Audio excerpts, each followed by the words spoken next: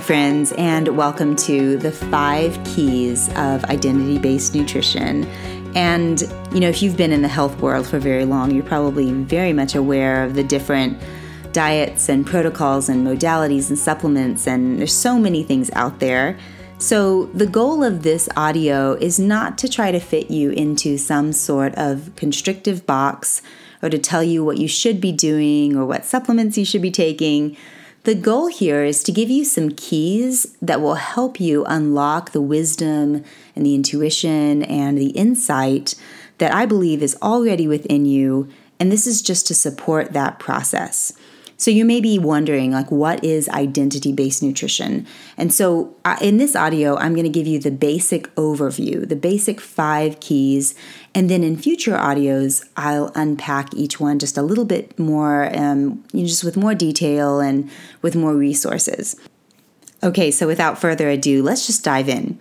So key number 1, let's chat about the processed toxic foods that we're all inundated with that have become so common in our culture.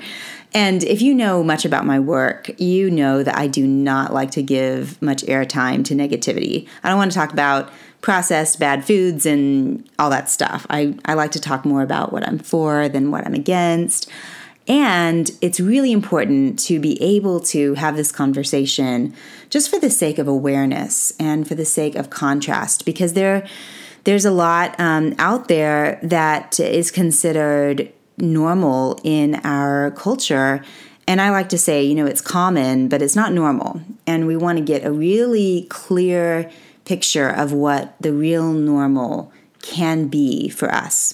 So key number 1 is the more you mess with it, the more you have to mess with it. And what that means is the more we tamper with the original design of food, the more we have to mess with the impact of those decisions. And this could be anywhere from, foods to medications to the level of processing that will take something that originally has been designed for good and turn it into something that is incredibly concentrated so it's addictive. And this happens in a variety of ways. Almost everything in nature at its original source has goodness in it. But when we take that original goodness and we mess with it and we tamper with it, we process it, we concentrate it down to a substance, it doesn't really even resemble its former self.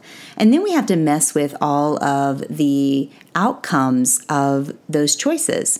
And this can be with food, it can be with medications, it can really be with anything. And I want you to understand the foundation behind this, because this is kind of the root issue of so many foods out there that are so toxic to our bodies.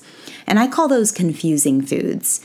And rather than calling them bad foods or wrong foods, they're just very, very confusing to our bodies, because we take those foods in, and because they've been so messed with, our bodies don't really know what to do with them. And so they wreak havoc and they create chaos in the system in lots of different ways. And so then the body has to figure out, how do I get rid of this? Do I store it? Because it's dysregulating hormones, it's messing with the digestive system, it's messing with all sorts of issues. And so it's literally messing with our body's ability to function at optimal levels.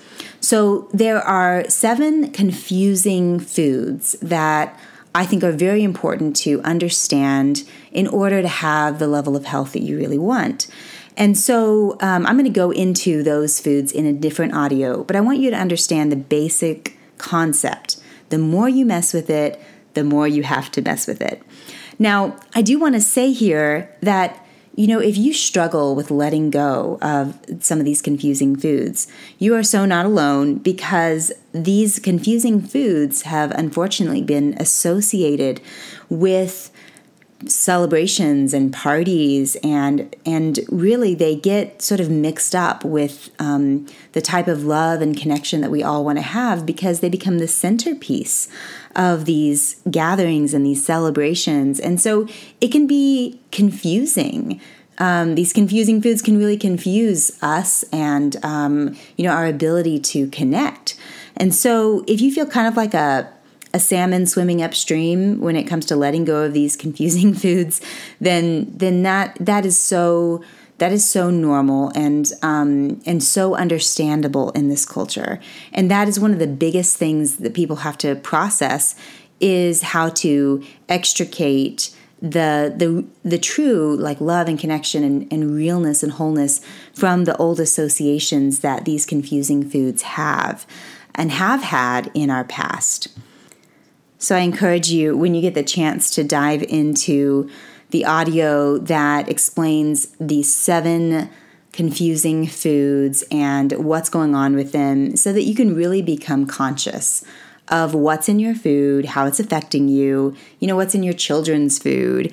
And then you can really ask yourself the question, is this a confusing food? Has it been messed with?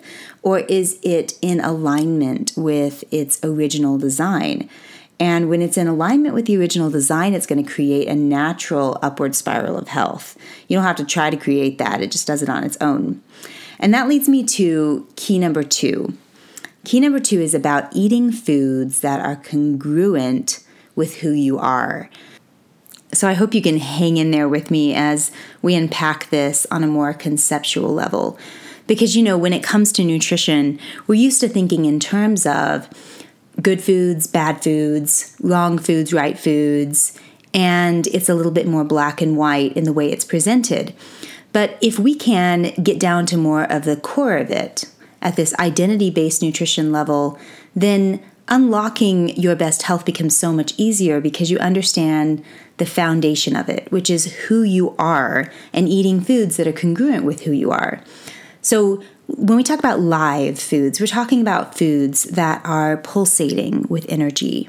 They're alive. They need a refrigerator, because if they don't have a refrigerator, they're going to die.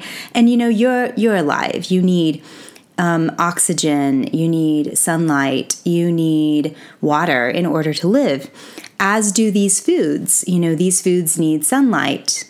They're full of water. They need oxygen in order to live. So you see this comparison of the way our bodies are almost like these foods, and almost like the soil from a garden that needs the water and the oxygen and the sunlight in order to thrive. We're very much wired the same way. So when we understand that there's this live component in foods that supports our own life, then we can see the connection in it all. So, when it comes to whole foods, remember the problem with so many foods is not that they don't come from a natural source, it's that there's so much processing. So the food is no longer whole. So it's been treated and heated, and there's been additives, put into it, and it's been extracted, and all sorts of things have happened.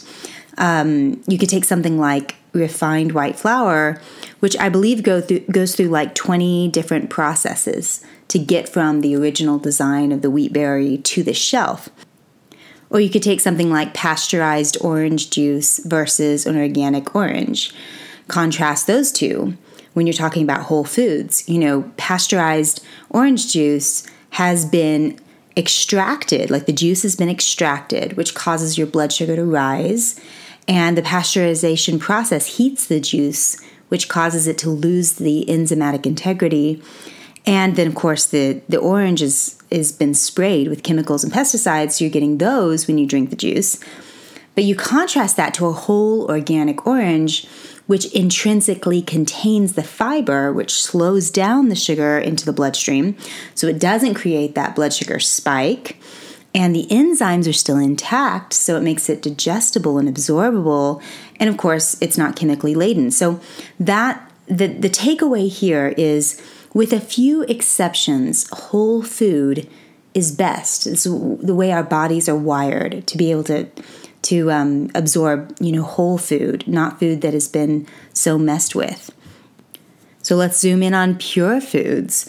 Pure foods are foods that have not been sprayed with chemicals and pesticides. And so you're getting the pure version. And so, back to the foundation of identity, if you're a live, whole, pure human being, you need live, whole, pure foods to live congruently with who you are. When it comes to this concept of purity, I've attended over 20 births in my life, and I have to say, there is no better reminder of our original pure nature than seeing a newborn baby come into the world.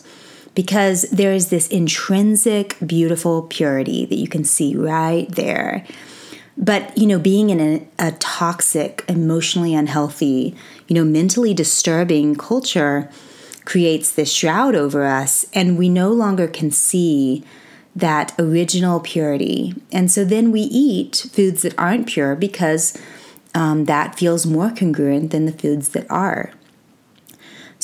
So again, you are a live, whole, pure human being, so it would follow that you need live, whole, pure foods to live congruently with who you are. So how do we make this practical? And of course, there's another audio that dives into congruent foods, what they are, and gives more details about them. But there are 3 simple questions that you can ask yourself when choosing foods. So ask yourself when you're looking at a food to decide whether to eat it, whether to buy it, whatever it is, ask yourself first, is this food alive? That's question number 1. Question number 2 is it whole? And question number 3 is it a superfood? And let's dive into that for a second. Superfoods, my definition at least, are foods that are minimally processed to make them more bioavailable for us to eat. And the operative word here is minimally processed. So the less processing, the better. But some foods simply cannot be eaten in their whole food form. So you could take something like spirulina, which is a blue-green algae that grows in the sea. We can't just go and pick that. It has to be minimally processed. Things like raw cacao or bee pollen. There's all sorts of really amazing, deeply nutritious foods that are minimally processed. And supplements would fit into this category because unfortunately our foods have been so compromised over time that we used to be able to get all of our nutrients from whole foods, and now we do need some supplementation because we're not getting the amount of nutrients needed from the food because they've been compromised. So this is where supplements come in these superfoods. So you have things like maca and acai and spirulina and chlorella and cacao and so many wonderful superfoods. And again, I'll dive into that more in a future audio. So 3 questions to ask yourself when choosing foods. Is it alive? Is it whole? Is it a superfood? And that is going to take care of at least 80% of the questions that you might have about whether a food is congruent or not. All right, key number 3. There is no one-size-fits-all diet. And this key dives into the principle of uniqueness. And I have very personal experience with this because I happen to be an identical twin. And, my twin and I came from one single cell. And then, of course, that cell divides several times and becomes 2 different babies. So we are similar in what we need on a nutritional level, but we still have some major differences. And so being an identical twin has been such a good reminder to me that there is this principle of uniqueness for every single person. There are some basic principles that I'm laying down as far as confusing or congruent foods, but the types of foods that you need, the amounts, the times, this is very unique to every single person. And I have been in the nutrition world for over 30 years. And I've watched these fads and different people saying, this is the diet that works for every single person. It's the ideal human diet. And while there could be some very true principles, be very wary of anyone who says this diet works for everyone. Because what I believe that nutrition or working with your body and your health is designed to do. It's actually designed to help you dig a little bit deeper into learning how to listen to your own body, learning how to tune in. It's what I call becoming an intuitive eater. Now, that being said, diets and protocols do have their place for certain people at certain times, because the way that confusing foods have been so confusing and so messed with that things are so chaotic and scattered on the inside that many people need to do a diet or protocol in order to sort of find their true north again, or to even find a certain structure that gets them back on the right path. And then from there, they can start to tune in and listen to their body. But if you have lots of toxic, confusing foods rolling around in your system, trying to be an intuitive eater is almost impossible, because you're getting all sorts of signals that are incredibly confusing. So diets and protocols will help you get kind of back on track. And then from there, you want to discern for yourself when it's time to set yourself free, to not be on any sort of diet or protocol, but to start to practice facing yourself, facing the signals and the sensations that your body is giving you, and learning how to interpret them. Because your body not only knows how to heal itself, it also knows how to communicate with you.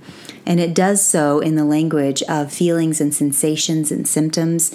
And the more that you learn to interpret that, the more you become what I call an intuitive eater, which is really you have a relationship with your own body that no one can take from you.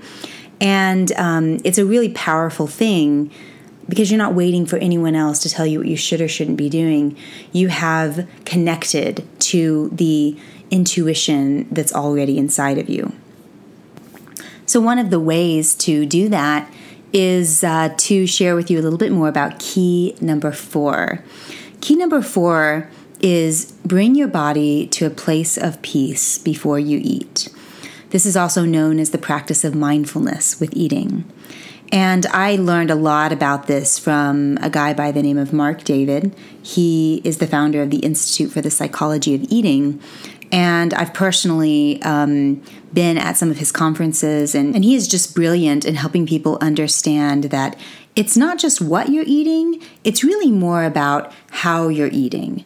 Meaning, are you in a stress response while you're eating, or are you in a relaxation response?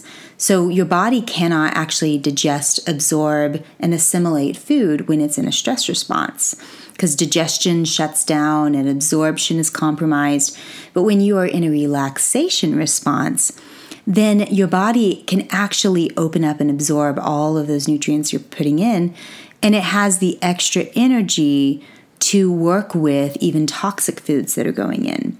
So his work has been hugely instrumental in integrating something that I recommend to my clients, and we do at our retreats, and it's something called the meal ritual. And the meal ritual is a practice that you want to do before you eat, during, and after. And it's giving you a way or a structure or a way to approach your meal in a way that helps you get into that place of peace before you eat and while you're eating and after, so that you approach a meal with mindfulness, with consciousness, with awareness, and you're actually able to enjoy the practice of eating and the experience of eating, rather than the way that, so many Americans are. We just kind of tend to scarf down our food and move on, rather than being really present with the whole experience. Okay, let's move on to key number 5, which is really a super important one, because it is the foundation for all of the decisions that we make regarding food and the habits that we have. And key number 5 is that you will eat according to who you believe yourself to be. And what I mean by that is that most of us have been so programmed to see ourselves through some sort of lens, some sort of identity when it comes to food. So we adopt an identity based on past experiences and food associations and programming where we see ourselves a certain way. And this could be positive or negative. We could see ourselves as a healthy eater, someone who easily eats when they're hungry or stops when they're full. We could see ourselves as someone who really loves exercise or loves to take care of ourselves. And we probably see ourselves that way because it's been programmed into us.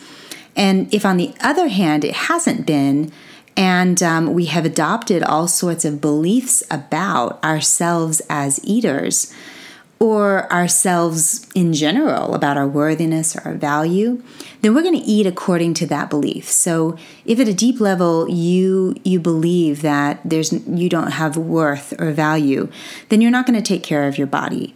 If you believe yourself to be someone who just, isn't really an exercise person, you'll probably find it difficult to get out of bed and go exercise before you head to work. Or if you see yourself as someone who has, maybe taken on an identity of always having to struggle with food, or an identity of being an emotional eater, or someone who struggles to really take care of yourself, then that belief or that identity is going to inform your choices. And the key here is to remember that this is all programming. It's not necessarily the truth about who you are or what's possible for you, but it is definitely, it feels so real, and it definitely affects you on a daily basis. So if, however, you are willing to see yourself through the lens of value and worthiness or beauty or strength, and begin to process, whatever you need to process to see your true self, then the process of health becomes so much easier because you're not fighting these deep false beliefs about you. And in my mind, this final key may well be the most important.